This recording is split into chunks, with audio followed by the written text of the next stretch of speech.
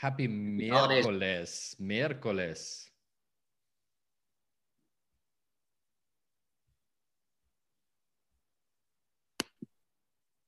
I hope how's your connection? It sounds like we're having some troubles. Where are you? This looks so festive.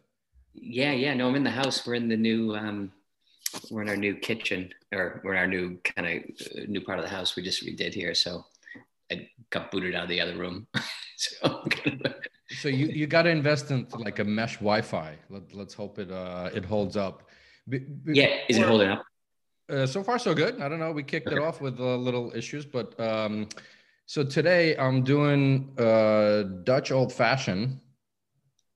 That's unbelievable. Bottle number 30. And I want to stand corrected. I know we have some fact checkers in the audience usually. So Lisa Sunan actually shamed us, saying that actually Japanese are known for their whiskey. And I did remember back on my Tokyo trip for Health 2.0 Tokyo, where I think myself, Matthew, a bunch of others, Yo from Ed Pier, we were drinking some great whiskey. So I actually, just one little fact, apparently whiskey, I looked it up. I was prepared, Jim. Right. Yamazaki was the first Japanese whiskey, and the production started in 1924, but the first sort of whiskey making was 1870. So they go way back. Yeah, and what's the versus, like, where whiskey is? I think of Irish whiskey. Here, I'm going to switch Wi-Fi here. Let me text our guest because we're running a little bit late.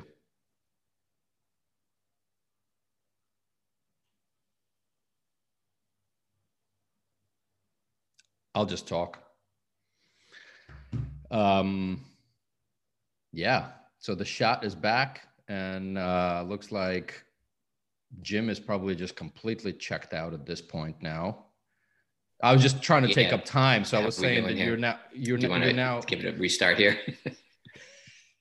I was just occupying space and time and saying, Jim already checked out for the holidays. I know we were talking a bit if we should even have this today or just kind of take a break a little, but no rest for the restless, right? No rest for the restless. No, I'm pretty excited about this. So we have our guest in the waiting room. Do you want to tee her up, or what's the deal? I will tee her up.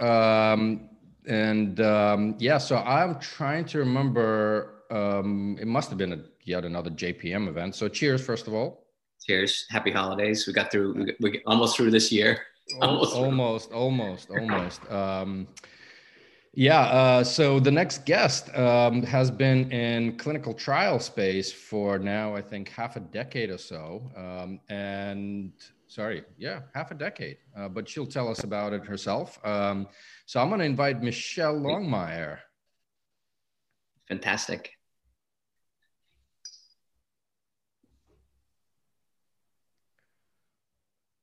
See this. You made it, Michelle. Hey guys. Hey, welcome. Thank you. Nice to meet you. Nice to meet you. No, you guys haven't met at the JPM somewhere, no? Yeah, I don't know. Yeah, you're the Metables. I've definitely been at. You guys always have the coolest T-shirts. Thank you. We like to think so. We take our swag very seriously. So I've definitely been at the same events as you and your team and everything else, and you're well known, so your reputation precedes you. Oh. And don't Michelle, tell my parents. They would say it's for completely different reasons. I know it's. I think, where are you? West Coast, right? Oh, I love this. Yes, I'm on the West Coast. But we're I'm sort of showing off my whiskey collection, and it's already. I love that. I'm like here with the Joe and the Juice, but I could completely do something more exciting. I've got my office stash. Completely up to you. Okay, can I quickly go see what I can find? Love it. Absolutely. Okay. Love it. 100%. I love the idea. It's very what's the word? Kind of Mad Men kind of. You know what? This is why Michelle is such a great entrepreneur. She just pivoted from Joe and the Juice to some hard liquor. So, or whatever she's going to find over there in it. Exactly. I love it. Somebody would be really upset if I open this because it's a bottle of Pappy Von Winkle. It's probably like a $400 bottle of whiskey. I think you have to do it. You know what? It's one of those years, Michelle. It's one of those years. It is one of those years. I'm wondering. I don't even know where we got this. This is a really nice bottle of whiskey. I'm glad I found it. Save it for maybe a real occasion, not at 11 a.m. or whatever time it is. So, Right. But Well, I'm giving you permission. I'm giving you permission. So why don't you introduce yourself to our, I'm sure many who watch and listen to our show already know you, but tell us all about you. From childhood, I mean, we got time. No? We got time. Okay, so, well, I, am the CEO of Medable. I trained in medicine and I love, I guess I think of myself mostly as an inventor.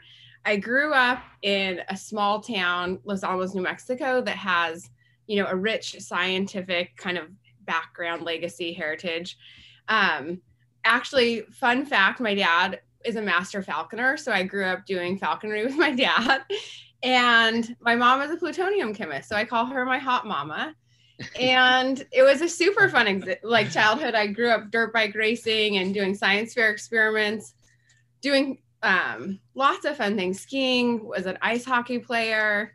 And then, so that's kind of the backdrop. Ice hockey. Yeah. In Texas. No, New Mexico. New Mexico. Yeah. Okay. Your Wi-Fi is still going in and out. Oh, it is? No, not you, Michelle. Jim decided for the holiday edition to change Wi-Fi. It's all good. I'm getting Wi-Fi shamed here, Michelle. I'm getting Wi-Fi shamed. It happens, Jim.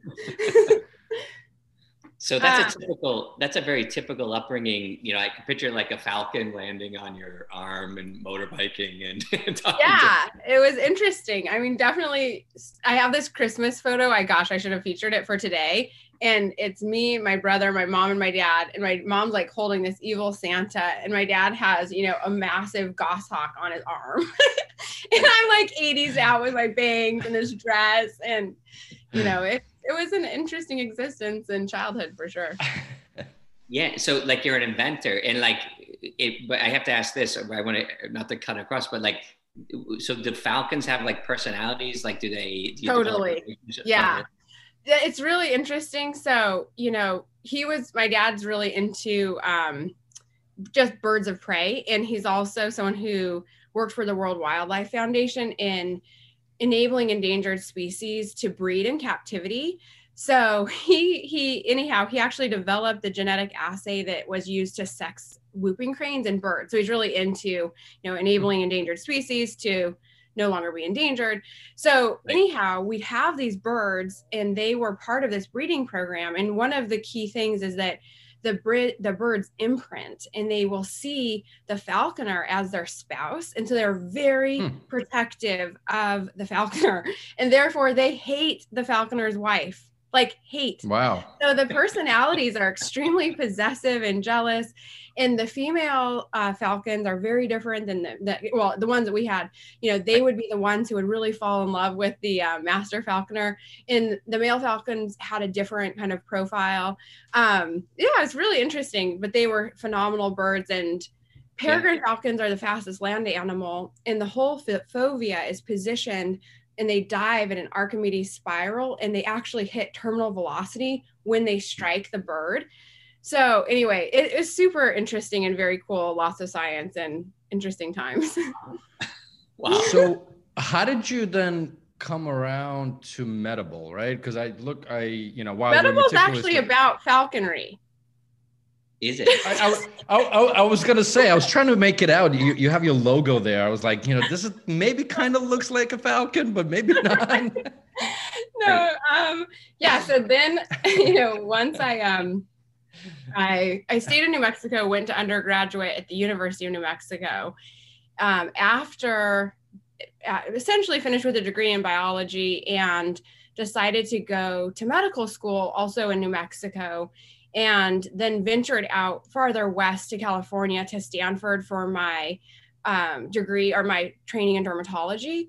So went to Stanford and really I realized that all along I was this entrepreneur, but didn't really know what entrepreneurship was. So in research efforts in the past, prior to being at Stanford, I always wanted to commercialize what I was working on. I had a background in nanoscience. I worked at the NIH developing novel nanoparticles. And I was the one in the lab who always said, like, let's start a company. Like, we could do something with this. But it wasn't really till I got to Stanford and was training in dermatology there that I realized, wow, you know, there's this whole world of entrepreneurship, and it's not that different than the world of discovery, innovation, invention in the lab. And so it was really there where I was a physician scientist and leading up research in rare disease, you know, in the hub of kind of technology innovation, that I decided, you know, a lot of the things I wanted to do to advance research would be best done in the setting of entrepreneurship versus the setting of academia. So went on a mission to start Medable, was still a resident at Stanford. I think I had a team of engineers when I was still in my residency. But then as we started to develop it and really see the opportunity, I kind of got to a juncture where I had to say, you know, I'm going to go for, you know, try a tenure track and go for research. Am I going to, you know, really branch out and just dive in and go to, you know, see where I can take Medable? So then I left Stanford. We got some funding from a really impressive biotech CEO. And I was able to leave Stanford and really build it out. Yeah. And so you were doing medicine research of your falconry training and your ice hockey training, and then you were setting up a company, you know, obviously tons of right. I had taken, you know, a break from my falconry and my ice hockey, but yes. And so what was that like? Was that completely stressful? Did you just adapt into it because you have these kind of cool, inventive parents, or how did you bridge, you know? Oh my God. The whole time my parents they're like, why aren't you just doing the dermatology thing? Like, that's a really good gig, Michelle. Why? You know, I don't even think it was really until we made this most recent fundraising that they're like, maybe she's onto something. Maybe she has a job that could, you know, rival her dermatology. But no, I mean, I'm still doing it. We're kind of just breaking through in a sense. But it's super challenging. I mean, I think, you know, it's the thing I love about it. One of the many things I love is that it really is always different. Like, I think of it as a big optimization problem. At different phases, you have all sorts of different things you're optimizing for, but, you know, that's what makes it really challenging. I also love teams. So I was a collegiate athlete, and I just love being on teams. I love working on teams and building teams. So the combination of the challenge, the team, and then specifically the problem we're out to solve makes it really fun, but it's definitely super hard. You know, it's interesting you talked about teams, right? Because I also look at teams. It is optimizing everybody's talents, right? And how do people work together, and how do they interface and interact? So I think the combination of the optimization of where your company is at, but that so much depends on the team that you build, right? And I know you guys have been at it for 5 years, but I want to jump a little bit back. Like, while you were doing research, did Medable come up as a problem statement for you? Like, how did Medable as an idea, how was it born? Yeah, absolutely. You know, so my research was in this rare disease called systemic sclerosis, and it's a disease that affects many organ systems, specifically the skin and the lungs, as two of those. And essentially it has like a 90% fatality rate, and it affects women in a 9-to-1 ratio for really kind of poorly understood reasons. The whole disease is very poorly understood. So my research was looking at, one, is there a genetic cause? And the research really suggests that there's not a specific genetic cause that you can point to that we were able to identify. The second factor was, you know, how does the environment and life choices, and that not even necessarily choices, but how does our environment, the way we live, impact these disease outcomes? So my research became looking at identical twins with this disease, because you'd have a common genetic background. And now a rare disease and identical twins is like the rarest, you know, of participants to be able to engage with. So it was really through that where I was, you know, trying to enable research with some of the rarest, sets of twin pairs and patients in the world, and also looking at this big data problem where the specific questions were around, environmental context, in addition to clinical data. So it was really that I thought, if we could connect patients and also just a broad kind of awareness around mobile and connectivity being underutilized in healthcare, that we began to see an opportunity to, one, just really enable connectivity through mobile, and then two, really facilitate research kind of anytime, anywhere, global access, bigger data through technology. And so, those were kind of some of the founding ideas and kind of motivational concepts. And like, do you find, when I'm looking at your website and you're showing the connected patients and they've got the stuff attached to them and they're going across their connected scale. Like, when you go and talk to, big, biotech companies and pharma companies, are you just like way, way, way out there? Or do you have to like bring it all back to them? Like, I just feel like in clinical research it's just been a place that just doesn't run towards adopting. I certainly saw Michelle just show up places. I remember like seeing you in the hallway in Berlin. All of a sudden, you showed up at Bayer, right? Like, so, so definitely a great entrepreneur. I used to be a world traveler, but we all used to be. I know. I think that really there were certainly people in pharma, right? Like Eugene and like many people kind of on the innovation side who saw the value of digital and connected kind of decentralized clinical trials. Like, let's say this is 2 years ago. Yeah. And I think that the idea that there was something more there was definitely kind of beginning to be revealed, or I should say the evidence. Really with COVID, and I'd say slightly prior to COVID, like in the 6 months prior to COVID, we started to see a lot more momentum around the adoption of digital. But then with COVID, once the sites really closed, you ended up with no alternative. And so we kind of went from an edge case to a main case in terms of the necessity of what we were providing. So there's definitely been a big shift. With that said, I do think that was, the momentum was building. Right. So momentum was building, and then you're doing research in the whole, we can't say the word. We have the kind of little warning sign on the COVID. I can't see the light. But you don't really get penalized for anything. If you were drinking, you probably have to take an extra shot or something. But I don't think we've implemented that. So. I love it. Okay, yeah, exactly that. I need my little sign. But yeah, I think the whole shift, when you look at telehealth digital, everyone is looking to enable connectivity and improve access given some of the restrictions. Yeah. But do you feel like, and you're doing work in the specific, in the kind of the plague space, we can't say the word, but you're doing work. Yeah. That's wild. Yeah, a lot. A number of the therapeutic trials, vaccines, and interventional therapies have needed to have virtual enrollment, and recruitment, and then also even participation be somewhat decentralized. And so, these types of technologies have played a key role in the current environment. It's interesting, just even some of the nomenclature, because to your point, like maybe 2 years ago, we were all sort of calling this virtual clinical trials. Mm-hmm. But I think honestly, in the last 6 months-ish, is more around the terminology of decentralized, right? Mm-hmm. And hence, I know you guys are also joined. We just had Amir on last week talking about DTRA. So is it something, because you guys the team, you can generally count it on, I don't know, dozens and dozens, few dozen people that are sort of driving this. Is the nomenclature changed, or I'm just behind? No, I think you're absolutely right.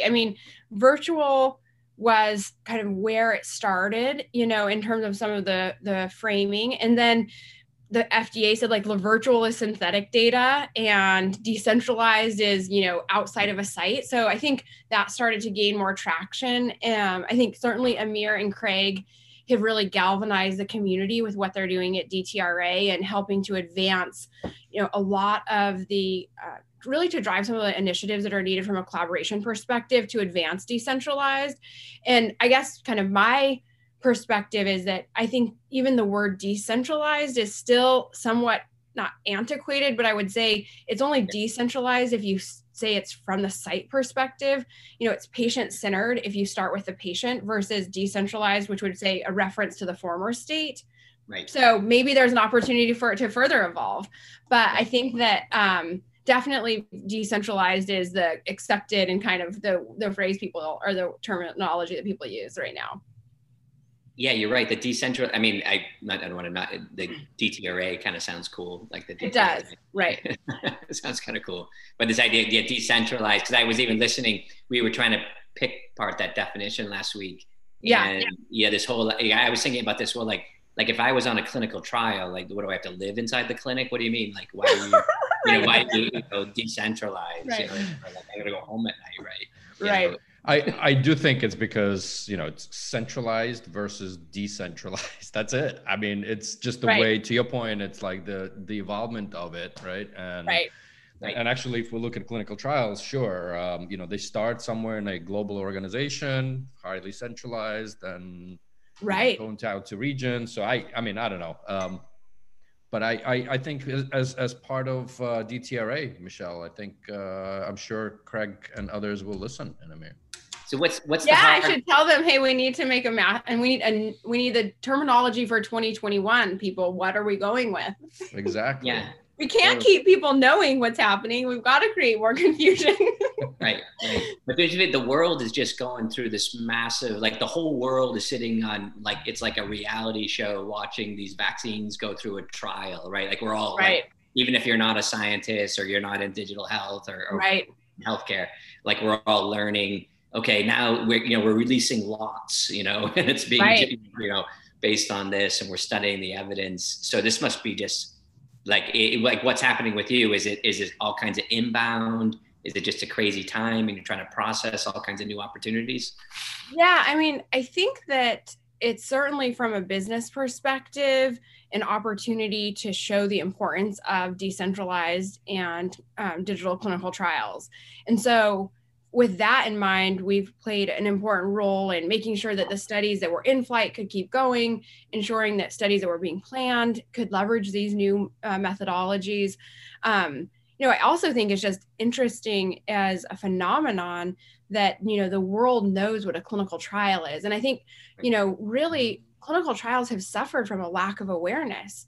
And, only 3% of people with a given condition participate. With that said, I think, as a physician, I definitely see that when a patient is really frustrated with their therapeutic options, they're looking for new options. And so, I'm hopeful that this will raise awareness, I think, both for patients and honestly also for physicians, to think about novel therapies and clinical trials as a source of access to new medications and a really important part of, how we actually get new medications. So yeah, I think, I see it as an opportunity. I also think it's interesting in Silicon Valley, like nobody was probably talking about clinical trials. And now, it's a really interesting area for investment. So definitely there's a moment in time right now that I think all of us who have been pushing for change and progress and advancement, really technology being a key part of this whole thing, there's an opportunity for us to really to show what the benefit really is. So Michelle, actually, you mentioned Silicon Valley and just more mass awareness of clinical trials and what it takes, and probably to a certain extent even complexity, right? Because we have some naysayers that are saying, well, they would never take the vaccine just because it was sped through without understanding. But I know for our listeners and viewers, you also just had a pretty large round, 90+ mil. And did that, so congrats, first of all, let's drink to that. Thank you. Yeah, okay, I'm opening my pappy. Open it up. Right. Like I think you There's something to celebrate, Eugene. It's not just another, what is it, Wednesday? There you go. It is Wednesday, isn't it? I don't even know most of the time. I have no idea. Seriously, but did that? I mean, obviously, I mean, we all know as entrepreneurs it takes time, right? Doesn't happen overnight. Did that round, to the extent that you can and want to disclose, did that come around quick? just because of this 2020, right? And the craziness, or were you already in plans and it just kind of the normal process took its hold? Yeah, I mean, definitely the dynamics of this round were different than the former rounds, like where, you know, we really were doing a tremendous amount of, you know, selling the vision versus I think some of the actual material impact opportunity. And I think the business has been, you know, the adoption of digital has been growing considerably in the last 2 years. With that said, you know, I think with COVID and really the key role that we've played in that process of enabling those in-flight studies and additional studies, new studies, when we went to do the funding after having closed this round earlier this year, you know, it was really what we were asking ourselves and why we even wanted to pursue it was there's a massive opportunity to make digital kind of a standard, to make decentralized a core part of how this is done. And so we wanted to have as many resources as we could to drive that forward in terms of the entire system that would be needed. So yeah, when we went to fundraise, I mean, it's definitely the first time where the interest level was so high. You know, and it was interesting because I'd heard about, you know, that other side of the table or that different part of the journey. It's oddly not that much easier because like then you've got, you know, everyone you've engaged, they're really excited about the opportunity. You're really excited to work with all of these different people, you know, but you kind of got to you need to make some tough decisions. And, but yeah, we definitely saw a level of interest that we had not seen before. Okay. Awesome.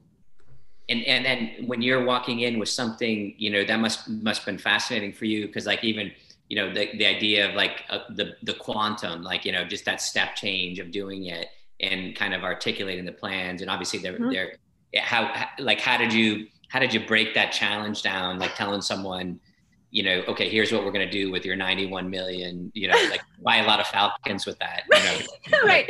We're going to start, you know, we're really going to get deeper into falconry. But yeah, I think, well, the good thing in a sense is that you have a strong concept of where you're going to apply this funding, but you also, I think one of the beautiful things about Silicon Valley is there's a level of uncertainty that's accepted. And so, you know, we're not putting forward a 50-page business plan saying that, you know, this last dollar is spent here. We understand resource allocation in the ways which we want to drive it immediately. But we also have flexibility as this evolves to make strategic decisions. And I think that's really, really important because as we've seen in 2020, you don't know what the future state is. And we want to be, you know, we want to be the best company in a space and we want to be able to make those strategic choices when we need to and act very quickly. So I'd say the resourcing and the, you know, really what we're going after is to enable effective therapies to reach patients faster. We want our technology to be the best partner to a patient in a new medicine, period. And so, you know, I think that we're just starting to open up that opportunity and it's going to drive access. It's going to drive engagement, ultimately enable people to get more value from clinical trials as patients. It's going to enable efficiency and ideally also advance our ability to understand safety and efficacy, therefore understand the medications earlier and better. And so that's really kind of what we're going after. And that's, you know, why people are betting on our company. Yeah. And can you solve the whole issue? Like Eugene's doing a podcast on digital therapeutics. Like, are you doing studies? I'm cheating on Jim. She's cheating on me. Are you doing studies? Are you doing studies on digital? Like, are some of the programs, are you studying digital therapeutics? And can you solve that whole thing? Can you solve the whole thing? Like solve the whole thing, Eugene. So why have I not been on your podcast?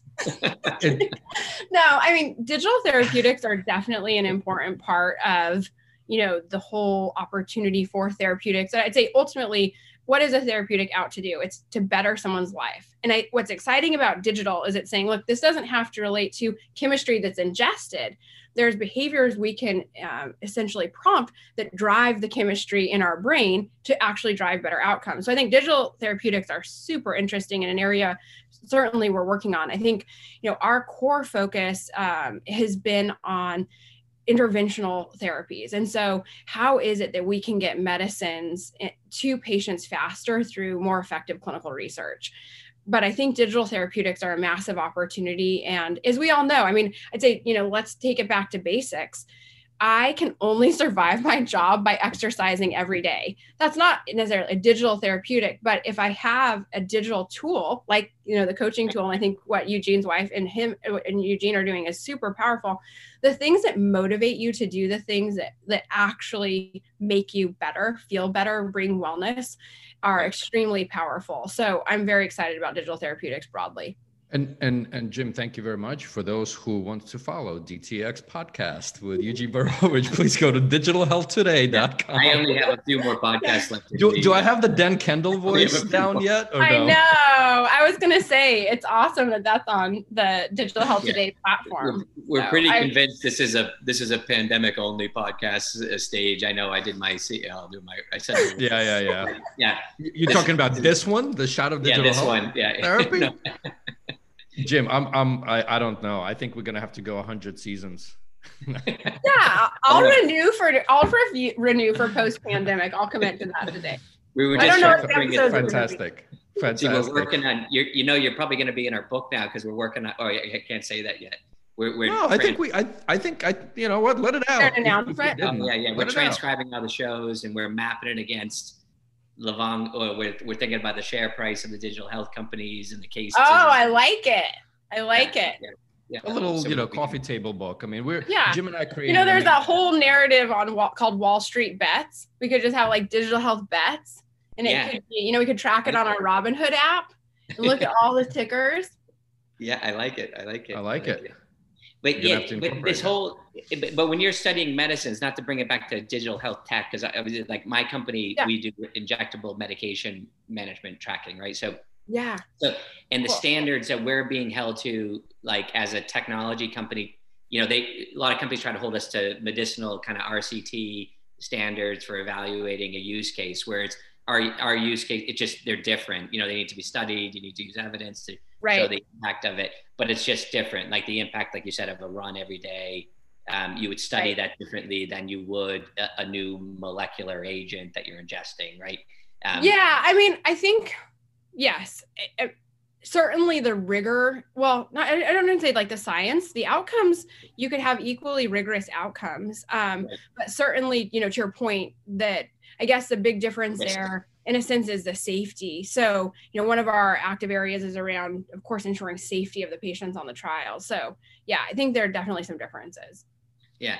And I'm just wondering, could it be faster? You know what I mean? Like this, so you have, so you take like a medicine and then you put like some kind of digital wraparound with it. Yep. And, could you do the digital wraparound faster? That just feels like it should happen faster, Yeah, I think so. I mean, I think that again, like kind of where we see our impact is, the technology partner to the patient on the new medicine, right? And so I think what that digital experience could look like is ultimately our goal is to bring value to that patient. So I think it could be a number of different things in the future.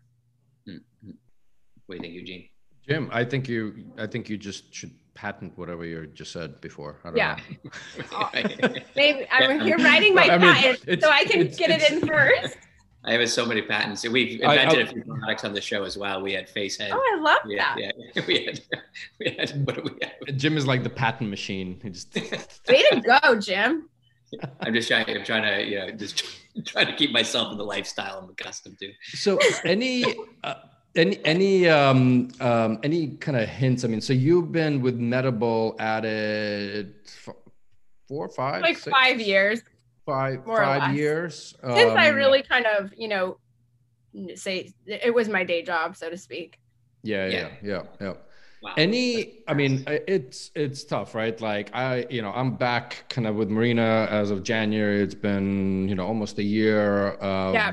Fun as shit, but it's not easy, right? I mean, we all 3 entrepreneurs here. Like any sort of thoughts, advice, hints to be power. Exercise is one big piece of it, of course. I need to do more of that. I like that.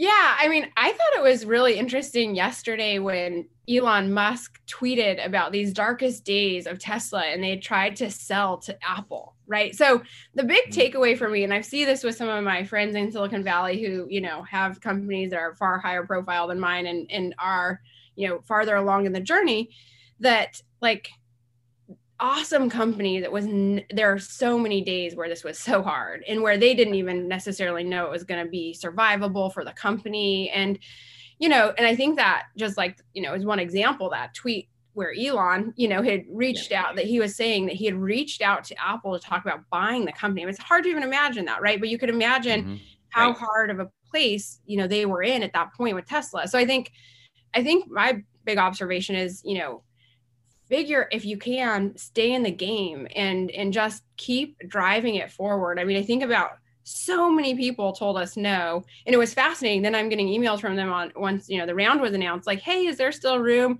And I mean, I appreciate that, in a sense, we were at a different point when I spoke to a lot of those people. So no criticism at all. They're making their choices. But I think, you just got to stay in the game, and it's never about what anyone else thinks you can do. It's 100% about what you really believe is possible.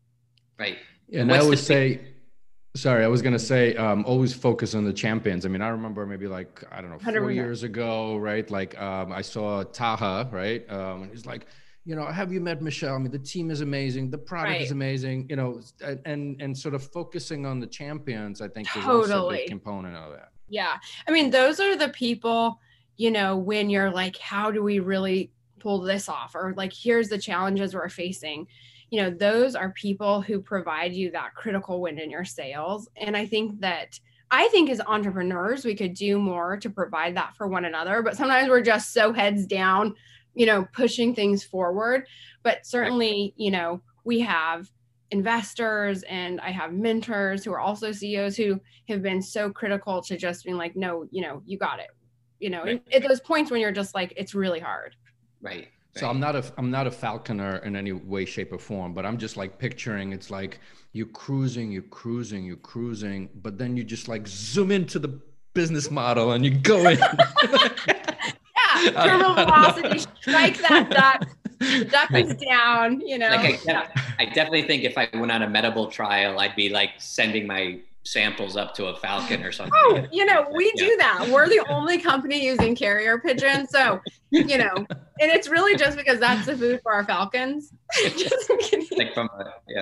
But we should have done this on April 1st. This particular episode. Damn it. I know. I was listening. I was showing my son Conan O'Brien was going back to the late night talk show host. He was going back to Harvard to talk about his whatever success and all that. And he just started school in the University of Edinburgh. And his big message was that, you're looking up at me on stage, but this is kind of an illusion. This is an illusion. And that's, when people see, if you're thinking about like, how can I be really successful as a writer or a comedian, an entrepreneur? Right. And I think we kind of get really good, and like Silicon Valley or Californians are particularly good at this. Like we, of creating the illusion of success, like Elon Musk, everything's going fantastic. And, for people out the outside saying like Elon Musk was going to sell to Apple, I can't believe it, Right. Yeah. I think the undercurrent or like the back, the real story is that none of this stuff is easy ever. And there's just a tremendous amount of luck. And there's also just a tremendous amount of stamina that is required. I guess, interest, like being in Silicon Valley kind of, I don't know Elon Musk, but I know, some of the entrepreneurs who had really have amazing companies, is like, I don't think anybody wants to present it as easy at all. But I do think that Silicon Valley has a way of glorifying, the big successes, which of course, but yeah, I think, building these companies from scratch is it is so hard, but that's also what makes it so rewarding.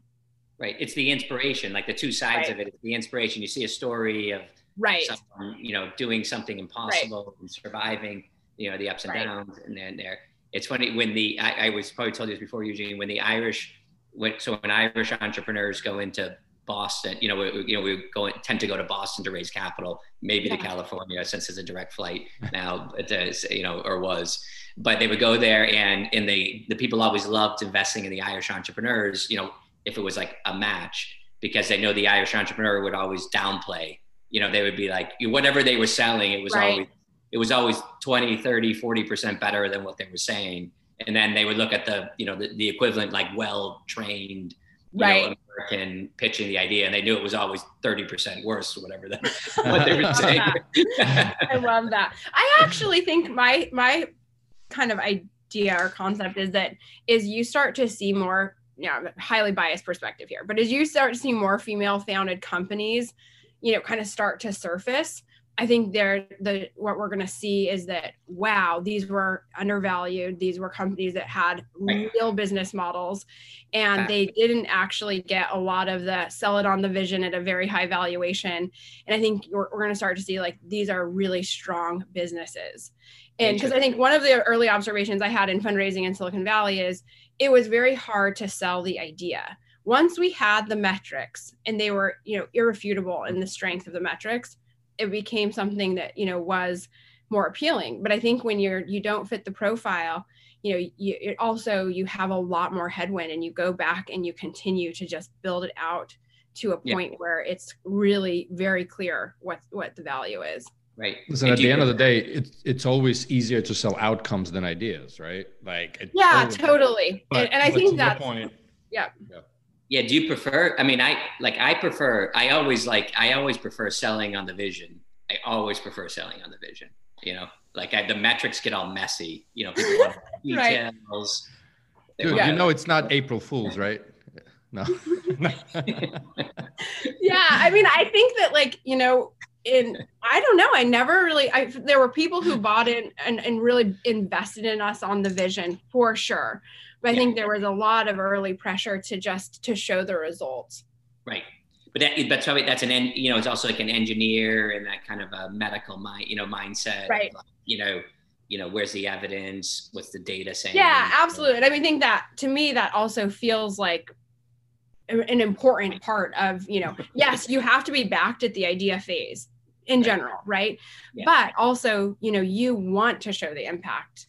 And I think the better you can do that, that is also one of my kind of pointers or learnings of the whole thing is, really have very clear data around the proof points that show the value of what you're doing, and I think the earlier you have that, the clearer that is. We realized that we had awesome metrics and we probably hadn't looked at them early enough, So yeah, I think that you want to really get those metrics together and show that impact. And do you think female, so when you look at right now, and this will feels like it's changing constantly, but that kind of Irish, kind of American phenomenon is happening with female male founders that either they're not being allowed to sell on the vision, or they're not selling on the vision, or they're not, that there's a discount. Yeah, I guess I think it's kind of what you were describing from the Irish in a sense, was that, there's maybe it's just whatever the resistance point is. I think that if you encounter more resistance for whatever reason, then you really, the people who are able to break through that because there was more resistance, I think, there's really something to look at there. And I think that's just an important observation across categories. And I hope that we get to a point where everyone encounters the same, resistance, and that would be equality, right? This is never easy for anybody, so don't get me wrong. But I do think that, when you look at the profiles that are being invested in by the single digits, those groups have encountered more resistance. I mean, it's pretty clear from the data, right? And I think that those who are able to somehow break through, and there's probably lots who are not able to, who should have, that there are really strong businesses there. Yeah, fascinating. So stay in the game. Jim, I think you're going to have to do your video editing magic again. Yeah, that was the team from Unity Stokes. Really? Yeah, we clipped him. He gave us his piece of advice, and it was basically stay in the game. There was so much stuff coming at you all the time right now that, so you guys are in simpatico. I love that. Yeah, that's my big thing. Just somehow stay in the game. Yeah, exactly. Love it. Cool. That was awesome. Fantastic. Thanks for joining. Thank you for that was so fun. Breaking open a $400 bottle, but you know, save it for whoever your owns this. If they're watching, they're like, Michelle, did she open that bottle of Pappy's? You totally deserve it. You got you got Eugene and Jim's permission. So you can. Thank you. I'll tell whoever owns it here at Medible that I have your permission to drink their Pappy's. And happy holidays to you guys and to all watching. And hopefully we leave this crazy year. Jim, are we gonna do this next week or are we gonna take a break? Let's decide with Michelle. Yeah, I don't know. I'm on the fence about this. You know, we might need to just take a break. Take a break. Wow. Yeah, we've been pretty good. Like we've been total. We haven't missed a week. That's pretty amazing. Really? Every week. That's a pretty strong track record to break right at the turn of the year. I know. Maybe it's just you two taking shots. I can send you the Pappy's. Right. You know what, Jim? Yeah, no, we would do that. We would do that. Actually, let's even do like a 10-15 minute episode where we're just drinking for New Year's. All right. I love that. All right. There you go, Michelle. You pushed this. You pushed us into it. Yeah, that needs to happen. That's how we should close 2020, right? Just right. Just taking a shot. True that. So cheers. And for those that's still with us, hit that subscribe button to get us to Joe Rogan status. Yeah. Awesome. Thanks, Alan. Happy New Year. Thank you. Thank you. Happy holidays. You too.